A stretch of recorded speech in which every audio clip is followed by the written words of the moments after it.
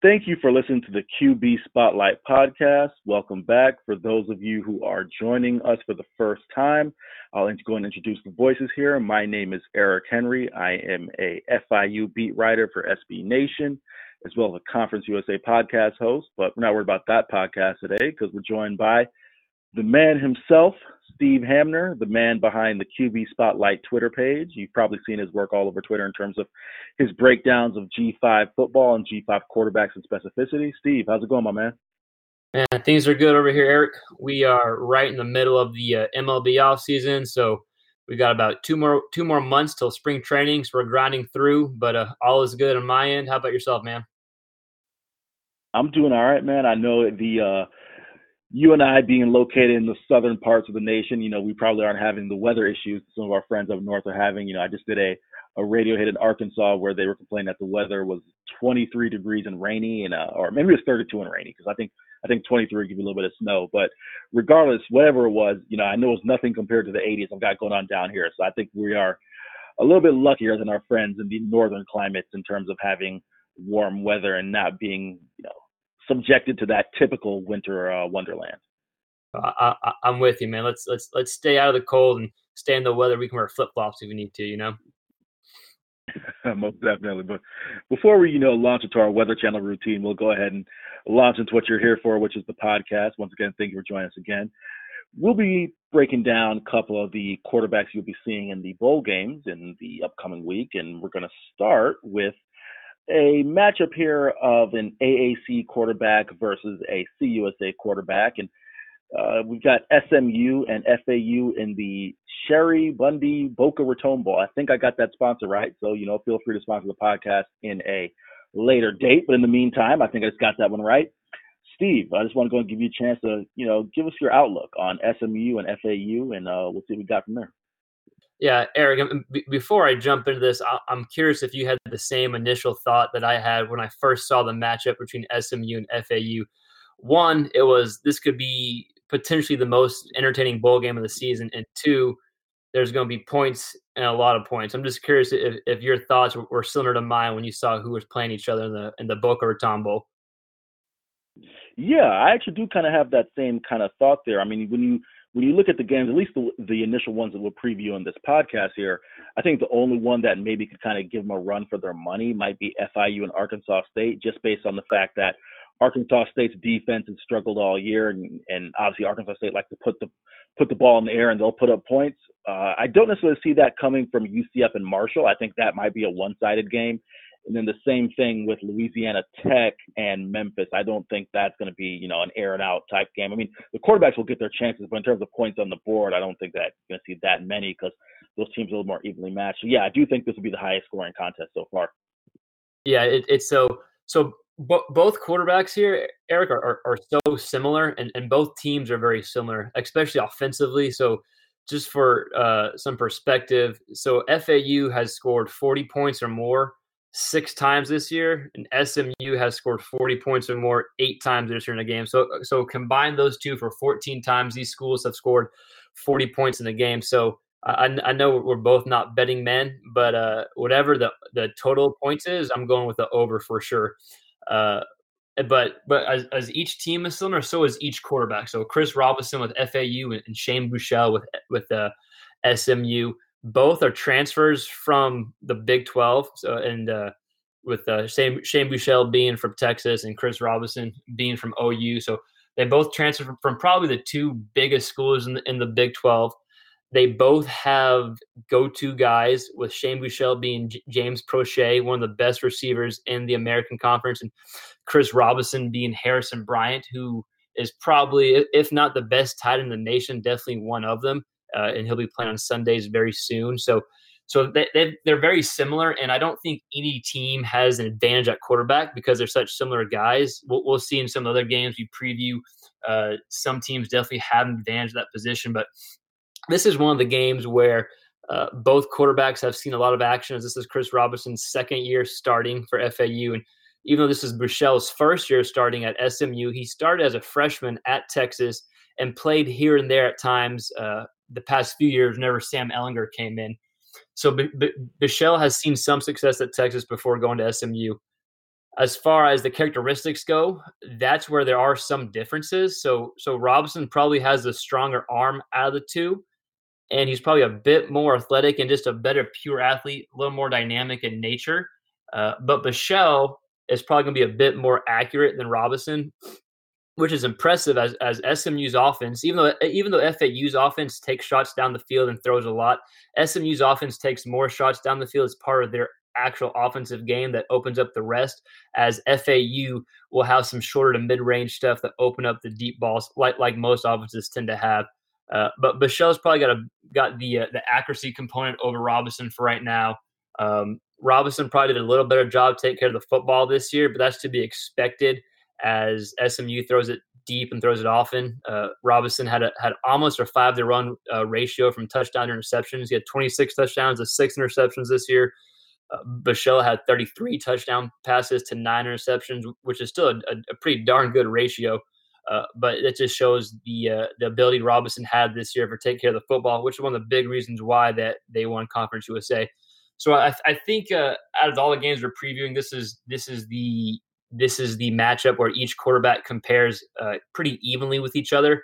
SMU is favored by a field goal going into this game, so I think I'm going to lean SMU here in a shootout. But if you're a fan of offense and quarterback slinging it, this could be a sneaky good game to tune into starting Saturday. Steve, really quick, if you were to just have one characteristic about both these quarterbacks that you like in specificity, what would that be? Man, one characteristic, that's a good question. If I'm thinking Bichelle, I'm thinking just accuracy, and maybe that's biased because I watch him at Texas often. He threw a bunch of short to mid range throws, but I think he's just an accurate guy in general. And Robertson, if I had just one character trait or one thing about him, is his ability to make plays whenever the play isn't there. That doesn't necessarily mean him running, but just him going through his reads and finding a second and third receiver. And I think you'd probably agree with this. You probably watched him more than I played, but if you compared last year to this year, the way he went through progressions is tenfold. So to wrap that up, Bichelle, accuracy, and Robinson going through progressions and just being coachable. Okay, and you mentioned that with Chris Robinson. I would agree with both of them there, both those assessments. I think with Chris Robinson, the major thing that we saw down here in Florida was just him taking the next step off the field and, kind of putting his, I don't want to say transgressions, but just kind of, taking that next step as a leader and as a person. Obviously, these are young kids we're talking about, so that will be, prone to happen with some of these kids. And, looks like he's taking that next step and has had a heck of a year so far. As we transition into our next game, which will be the one that I will be covering, the Camellia Bowl, coming from Montgomery, Alabama, between FIU and Arkansas State. And the two quarterbacks we'll be talking about will be James Morgan and Lane Hatcher. Steve, take it away. What you got for us, buddy? Yeah, and I'm definitely excited to hear what you have to say about this one, Eric, just since you're covering FIU and you've seen Morgan play the past 2 seasons. But anyone that keeps up with this level of football, I think it's safe to say that they would all agree that FIU has the advantage at the quarterback position with James Morgan. He's played in a lot of games, not just at FIU, but at Bowling Green as well. And he's had a lot of success, especially at FIU. And he's a veteran guy with the NFL future. And so while FIU may have the advantage at quarterback, I think Arkansas State, I know we're talking mainly quarterbacks, but receivers play a big role in quarterbacks. But I think Arkansas State is going to have the advantage at the wide receiver position, which bodes well for Lane Hatcher, the quarterback at Arkansas State. Arkansas State arguably has the best wide receiver core in all of Group of 5 football and one of the better ones in all of college football, especially Omar Bayless, who's an NFL talent. If you haven't seen that guy play, any listeners, please go type into YouTube and just watch him play. So, Eric, before we keep going in with the quarterbacks, I'm interested to see what your take is on FIU's defense, and are they going to be able to stop or slow down Arkansas State's wide receivers? And because a lot of times Hatcher just throw up a prayer, and those guys go and make plays. Yeah, it's interesting you make that point, and I had been talking about this in my game preview and things leading up to this contest, is that if that's going to be the case, FIU is going to be able to capitalize on that, mainly because, and if you look at the statistical rankings, FIU is ranked 6th in the sixth in all of FBS football in terms of passing yards allowed, fewest passing yards allowed, I should say. And the thing is this, that FIU has a lot of talented DBs, but additionally, they have sizable DBs. Dorian Hall's a 6'5 safety. Stanley Thomas Oliver III is a 6'2, 6'3 cornerback. Isaiah Brown's a 6'1 cornerback. Richard and Richard Dames are, though they're on the smaller end of 5'10, 5'11, but still very capable of intercepting passes as well. So I say all that to say this. I believe that FIU's DBs are probably a little bit better than the quality of DBs that Lane Hatcher may have faced in the Sun Belt, outside of, say, maybe a Appalachian State or a team like that. So if that's going to be the game plan, it's not to say that he doesn't have talented receivers. He has Omar Bayless, who you mentioned, and a couple other guys as well. But I just think you're not going to be able to kind of play that street ball with FIU and not expect that one or two mistakes. Yeah, and that's a great point, Eric, especially with the competition aspect and the competition factor, and kind of piggybacking off what you just said as we're gonna start talking about Hatcher. The quarterbacks in this game, James Morgan and Lane Hatcher, are completely different quarterbacks. And the last game we previewed with Buechele and Robinson were very similar quarterbacks, whereas this game they're very different. Hatcher is the redshirt freshman transfer from Alabama, and he's had a great true redshirt freshman year. I don't want to take anything away from him. I think he has a chance to be one of the best quarterbacks in the Sun Belt next year and the years going on. He's got a lot of talent around him, and he's had the luxury to rely on that talented receiving core, as we just mentioned previously, especially with Bayless leading the way. And it's interesting you brought up the fact that I forgot the exact ranking you brought up, but you brought up FIU's pass defense. And Hatcher has thrown 9 interceptions this year, and he took over maybe week 4 or 5 for Logan Bonner when he got hurt. And so I think the key for Hatcher and for Arkansas State, if they want to win this game, is, yes, get their balls to a playmaker, but to take care of the football, because James Morgan is going to take care of the football. So Hatcher needs to take care of the football, and I think if they want a chance to win this game, and they actually are favored, at least they were at the beginning of the week, but if they want to win this game, I think they need to jump ahead early and make FIU play catch-up, because if FIU makes Arkansas State play their brand of football, I think FIU is probably in the good position to win. And so that leads us to James Morgan. I think, and you briefly touched on it, and we've talked about Morgan in the past.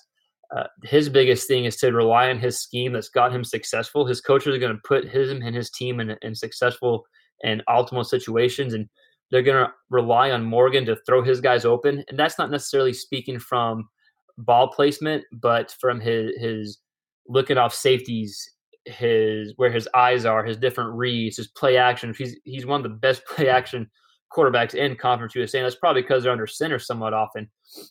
But James Morgan, only 3 interceptions the whole season, and I think he missed either 1 or 1.5 games, compared to Lane Hatcher had 9 receptions and played in roughly eight games or so, right around, if he started week 4 or 5. So I think FIU has the advantage in this game. They're a more balanced team. They don't have to just rely on their playmakers making plays.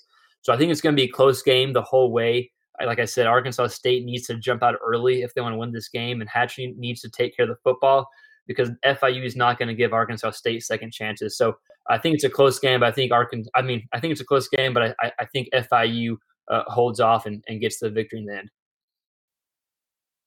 Steve, I want to ask you a question specificity to James Morgan to kind of bring the listeners in a little bit into the backstory of your and I's relationship. I think one of the first times we really corresponded on Twitter was when I had asked you for a bit of a breakdown in James Morgan's career last year. So not this 2019 season, but the 2018 season, a little bit of a breakdown in comparing the two offenses that he's played in. For those of you who may not know, Morgan started his career at Bowling Green and was in an air raid system, which he wasn't necessarily recruited to play in. And then he transferred to FIU and has really kind of flourished under more of a traditional spread, maybe a little more kind of pro-style concepts that you'll see.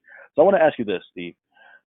In comparing the two James Morgans, right, what you saw at Bowling Green versus what you see here, and then kind of spinning that forward to what his pro potential may or may not be, what do you see that James has done in the past 2 years that gives you hope that he could be, one of the better G5 pro prospects? Because I think when we talk about, especially in terms of Conference USA, we look at him in terms of a pro potential higher than Mason Fine. And we're not just talking about height and weight. I think there's some things that, I'll let you touch on that you see in terms of James' pro potential. So what do you see in things that he's done in terms of his fit in an offense that may or may not be a good fit in translation to the next level?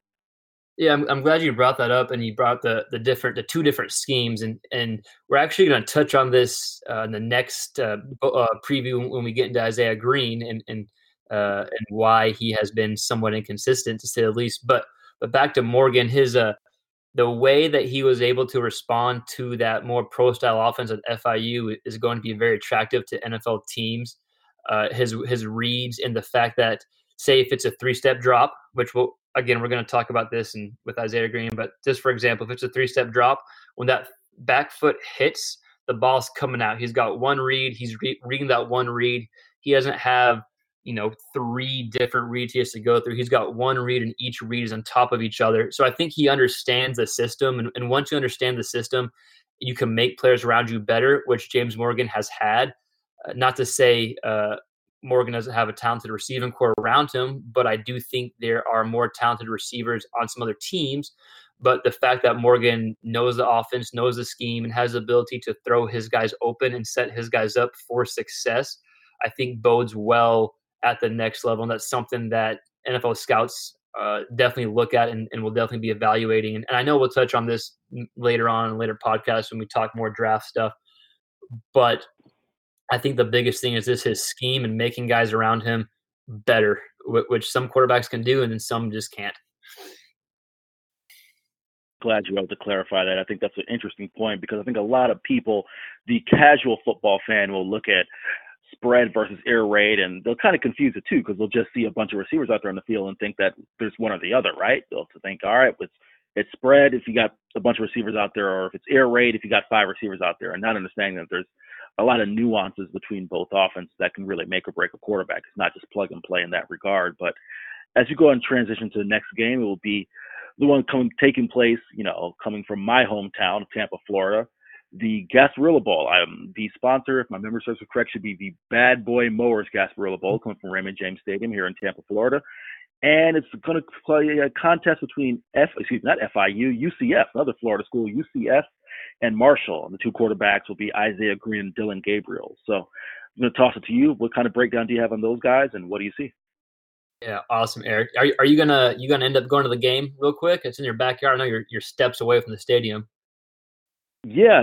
I'm not 100% sure in what capacity I'll be going, whether I'll be covering the game or going as a fan, but I will be going one way or the other. That's a fact. Awesome, man. Well, yeah. So to go back to Gabriel and Green, I want to touch on Gabriel first. So UCF are heavy favorites here, 17 points according to ESPN at the beginning of the week, and their offense is going to be tough for Marshall to stop. I just think they have more talent, and they do a good job putting that talent in a position to succeed.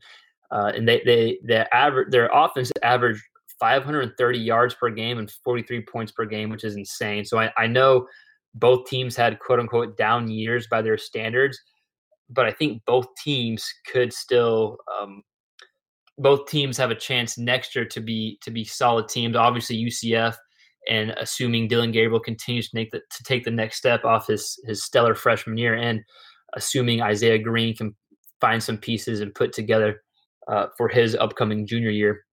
But Dylan Gabriel, I think what helped break him in was the fact that he had talent around him at receiver and running back, especially at the receiver position with Gabriel Davis, who's going to be extremely tough for Marshall to cover.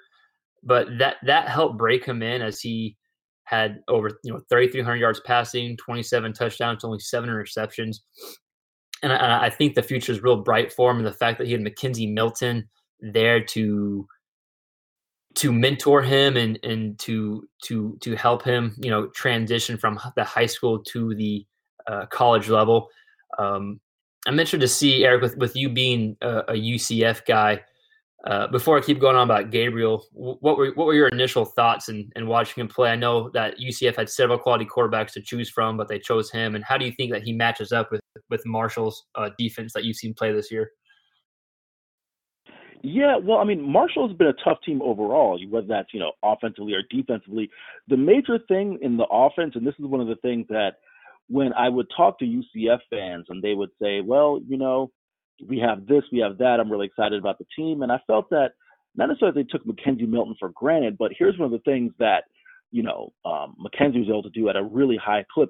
To be honest, he did it at an abnormally high clip compared to other college quarterbacks, and that's complete the downfield ball at such a high rate. He was completing passes, if my memory serves me correct, passes over 25 yards at something like a clip of, over 50%, which just, you know, that usually, I want to say it was closer to 60%, and that usually for college quarterbacks is less than a 50-50 ball. Hmm. So his ability to improvise and make plays was huge in that offense. And another key part of that offense is, in order to play up tempo, and you know this, Steve, if you want to play up tempo, fast break kind of basketball on a football field type offense, you have to complete passes. You can't complete 55, 56, 57% of your passes and think that your offense is still going to work in that regard, because if the ball's on the ground, you allow the defense to substitute and make, adjustments, and you're starting from scratch. So that was one of the things I think was one of the biggest differences between Mackenzie and Dylan, that when UCF started the season early on in terms of being 4-0, 5-0, Dylan was completing a lot of passes. Now, when they had struggle, was when teams were able to force Dylan to kind of complete, he wasn't a bad quarterback by any stretch of the imagination, but when you're completing around 57, 58% of your passes and you're trying to go up tempo and fast break, it just doesn't work as efficiently. So those are really kind of the two things I saw between Mackenzie Milton and Dylan Gabriel. And I think, taking on a Marshall team that what they're going to try to do is run the football. Brendan Knox is going to get 30 or 35 carries. So they're going to try to take the air out of the football and keep the ball out of the UCF offense in their hands. And really quick, just to piggyback off something you said in terms of Gabriel Davis, and I'm going to ask this to you in the form of a question. Gabriel Davis's availability for the game is actually in question because, all things considered, it's pretty much looking as if he's going to be taking his talents to the next level and pursuing a pro career. And it is not known whether or not he will play in the bowl game or choose to skip to prepare for the draft. So if there is no Gabriel Davis, how do you see that affecting UCF's offense? The offense, and you can correct me if you think differently, but I think the offense is probably going to remain the exact same. They're just going to have one less playmaker, and their go to guy is just not going to be there. And I want to jump back to what you said about Dylan Gabriel and Mackenzie Milton, because I thought you brought up a great point as far as the completion percentage goes, and Gabriel only about that 57, 58. I think he finished 59 point something completion percentage, which you want to see that probably that 64, 65-ish range overall for this type of offense. And it was interesting. Only two quarterbacks in the American conference had two starting quarterbacks had a completion percentage of better than or more than 60. It was Brady White and Shane Buechele, who were probably the two best quarterbacks in the conference. And another thing comparing him with Milton, I know there are differences, and you touched on those differences, is there was something that they had similar. And I don't want make this a UCF podcast, but the thing that they had similar was that calming presence about them. I don't know if it's that Hawaii blood in them, or if Milton just rubbed off on Gabriel, or what it was, but they were both very calm and collective. And when the quarterback is calm, the rest of the team is calm. So a great example was when UCF played Pittsburgh this year. I know Pittsburgh ended up winning the game, but Pittsburgh jumped out to a big lead, like 3-something scores, and Gabriel had several interceptions to start the game off. But he kept calm. He stayed to his offense, stayed in the scheme that the coaches planned for him, and they came back and almost won. They lost and fell short, but still impressive to keep his composure there. So I think UCF is in good hands, and I think Marshall's a good team, but even if Gabriel Davis, to answer your question, even if Gabriel Davis does not play, I still think UCF probably wins and probably wins by a decent margin. So let me ask you this, as we talk about Isaiah Green, the other quarterback in this matchup here. He's a guy who, when you actually look at his numbers, they were pretty similar between his redshirt freshman and redshirt sophomore year.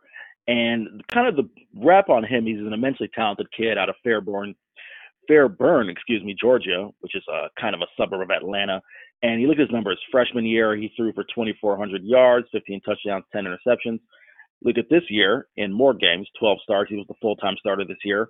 He throws for a little over 2,200 yards, 14 touchdowns, 9 interceptions. And what was really kind of unfortunate with Isaiah is it seemed towards the end of the year, it seemed as if they were playing in spite of him, kind of saying, hey, don't lose it for us, as opposed to allowing him chances, I should say, to kind of throw the ball downfield and grow. And even if you look at his yards per attempt, they're down by a slight margin. His redshirt freshman year, his yards per attempt was 7.5. This year, it's 7.2. Still, the completion percentage isn't exactly great. It's 56% last year, 57% this year. So just want to kind of give you, free reign. Isaiah Green, what's your breakdown on him? And just what do you see? Because I think a lot of people in Conference USA circles see an immensely talented kid who just hasn't exactly put everything together in terms of taking that next step and being one of the better quarterbacks in the league yet. Yeah, Eric, I'm with you 100% with everything you just said, and I want to, before I go into why I think he's struggling. I do want to be known that I do think he's very talented. He's got a lot of potential. He's still got 2 more years in school and college, and just a talented guy who has just been, for whatever reason, very inconsistent. And like you mentioned, they were winning despite him. He had 3 games with under 100 yards passing, which you just can't do unless you're running a triple option offense, unless you're Navy or Army. And those 3 games are FIU, Charlotte, and Boise State. And the only game they won was the game I'm sure if you weren't at, you were for sure covering, was against FIU, and they had to end up winning in overtime. And like you said, they won despite of him. So I think if I'm Green going into this game, I'm just looking to – one, I'm looking to shock UCF, and 2, I'm looking to finish with a good game and have some momentum moving forward. But let's get into why I kind of think he's been struggling and inconsistent. And it goes back to your question about James Morgan and the difference from the spread offense at Bowling Green and the offense at FIU. And while the offense at Bowling Green was more that Texas Tech spread them out, chunk it, and the offense at Marshall is much different, it can still be hard to get in a rhythm whenever you're just catching a snap from shotgun. You don't have necessarily a 3-step or 5-step drop to go through. And those drops help you go through progressions. Most of these routes are timing routes. And so if I'm not going through my drop necessarily, I'm just hopping around, my timing is thrown off. And my timing is thrown off, my ball is thrown off, and I'm going to be inaccurate. So just like we talked about with Morgan, if I have a 3-step drop or a 5-step drop, when that 5th step hits, the ball's coming out. I have 1 read, 2 reads, whatever it may be. That 5th step hits, the ball's coming out. If the guy is not open, I'm throwing it away, right? 5 steps with a hitch being a slide up in the pocket for a deep route. If I'm throwing a deep post or a deep go, 5-step drop, hitch, and chunk, the ball's out. You don't have to be under center, for these steps to happen.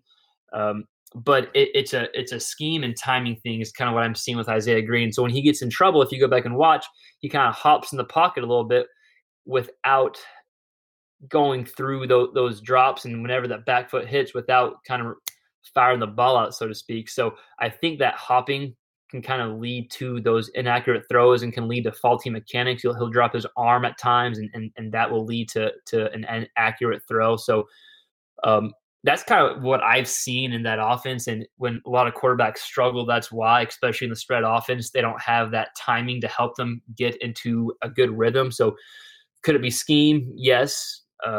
It could be several different things, and who knows exactly what's going on in the coach's room and in the meetings.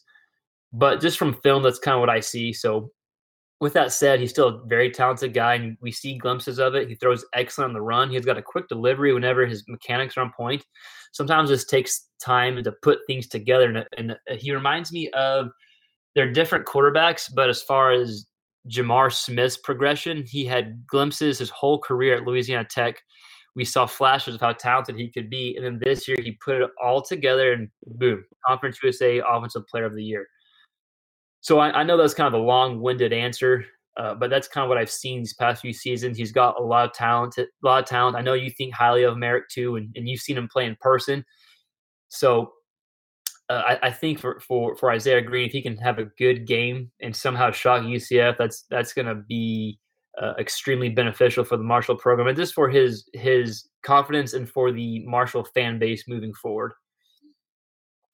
No, I mean, you talked about the answer being long-winded, but I think it was a really informative answer for those, who watch Isaiah Green and watch Conference USA and kind of wonder these things. So, really glad you're able to get your perspective there and give you time to kind of elaborate on that as we transition to the aforementioned Jamar Smith, as well as another guy who, kind of had to move around a little bit to find his footing as far as his potential in college football. And Brady White, he was a guy who was a 4 or 5 star prospect coming out of high school, and it took him definitely a couple transfers to get it right. But here he is at Memphis, and Jamar Smith at Louisiana Tech. So I'll let you take it away.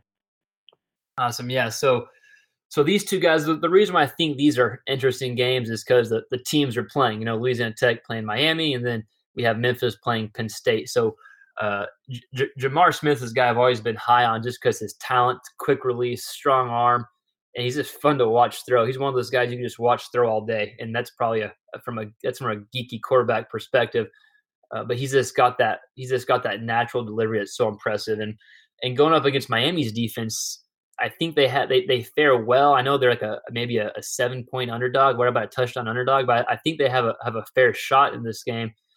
Miami's already lost to one Conference USA school when FIU beat them, and I think Jamar Smith has the experience playing against bigger schools. I know they opened up with Texas and they got beat by 31 points, but Smith held his own. He was 34 of 51 passing for 331 yards and 2 touchdowns. And I know that came against a Texas's backups, and the game was way out of reach, but still he's seen that talent. He's faced against that talent, and Texas's backups are still pretty talented guys. So I think that's somewhat of a similar comparison to what he's going to see from Miami.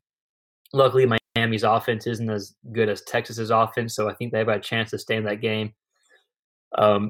The offense, whenever Jamar Smith started, he missed 2 games this year.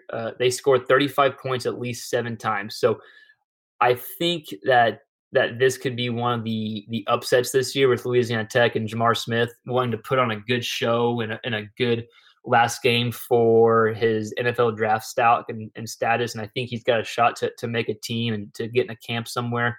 So a good game here would be very beneficial, not only for Louisiana Tech, but for Jamar Smith moving forward.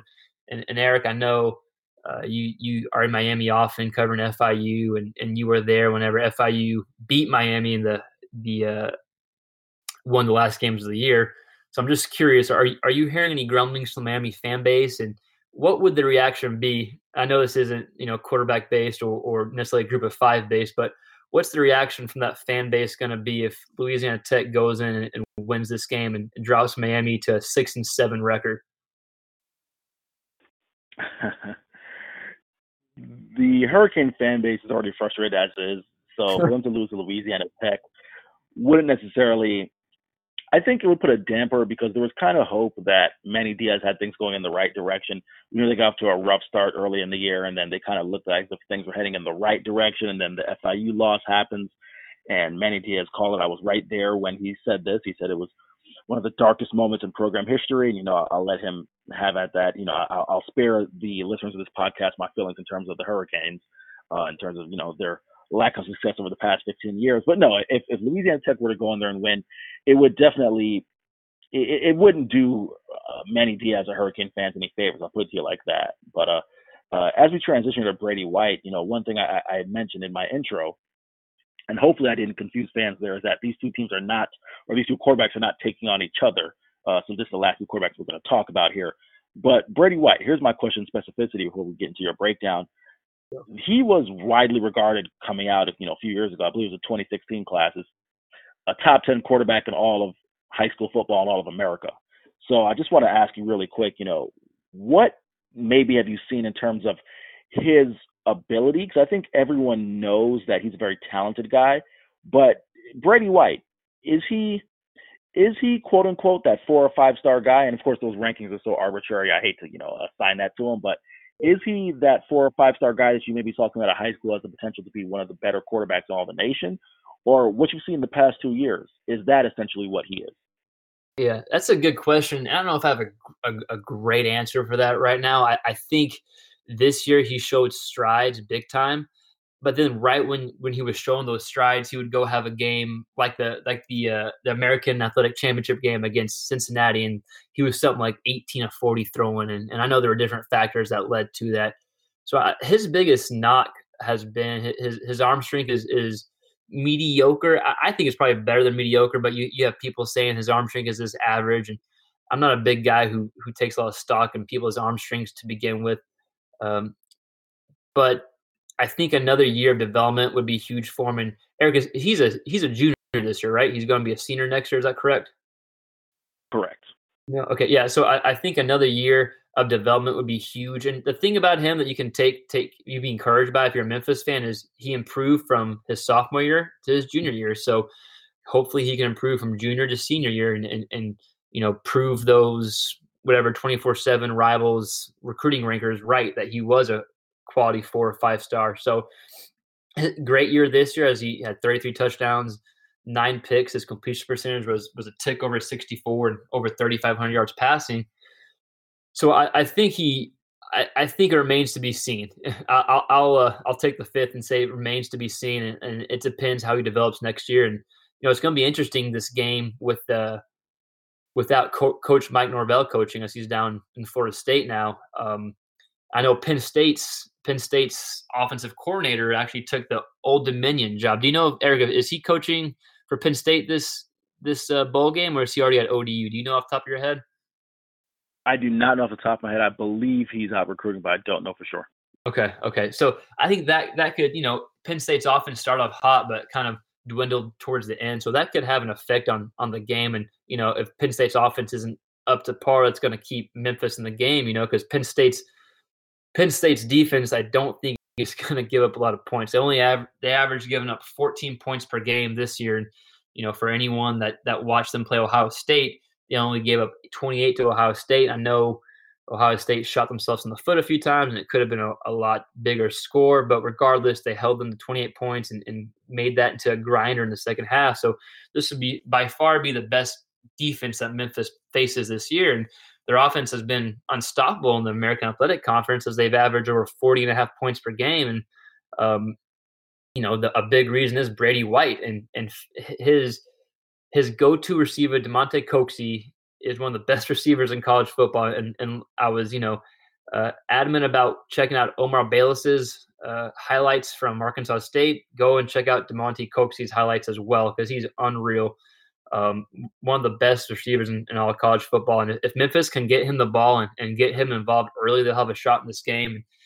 They also need to keep Brady White off the turf, off the grass. So if they can scheme up a plan to get rid of the ball quick, get it to Coxey, they have a shot to keep this game close. Right now, Penn State's favored right about 6.5 according to ESPN. So I think it's definitely a game that if Brady White comes out, plays well, and even if they don't beat Penn State but keep it close and he shows out against this quality defense, then you could probably say, his ceiling is higher and he's got that ceiling that people originally thought he had. Oh, I'm sorry. He has a high ceiling that these people originally thought he had whenever he was coming out of high school and was a 4 and 5-star recruit. So I like Brady White. I like the progress that he made this year. And next year, I'm looking for this game to help build him and put him in the right direction for next year, even without Coach Novell. But it's going to be tough against that defense. So if they can just scheme up the right plan and get rid of the ball quick and get to Coxey, then they might have a shot here. Great stuff. As we go ahead and get ready to wrap this one up, we touched on the quarterbacks coming for this week, and we'll definitely be doing this throughout the entire bowl season. So please, feel free to shoot us your questions. You can find us at Twitter, or find Steve at Twitter, I should say, at QB Spotlight. You can DM questions there. You can find me on Twitter at EricCHenry_. Feel free to DM me questions as well, and I'll make sure they get to the man right there who breaks it down like nobody else. G5 Football's best. Steve Hamner, thank you, buddy. You can find this podcast on iTunes and soon to be on other platforms as well. Thank you for listening and happy football watching. Check out those G5 Football quarterbacks.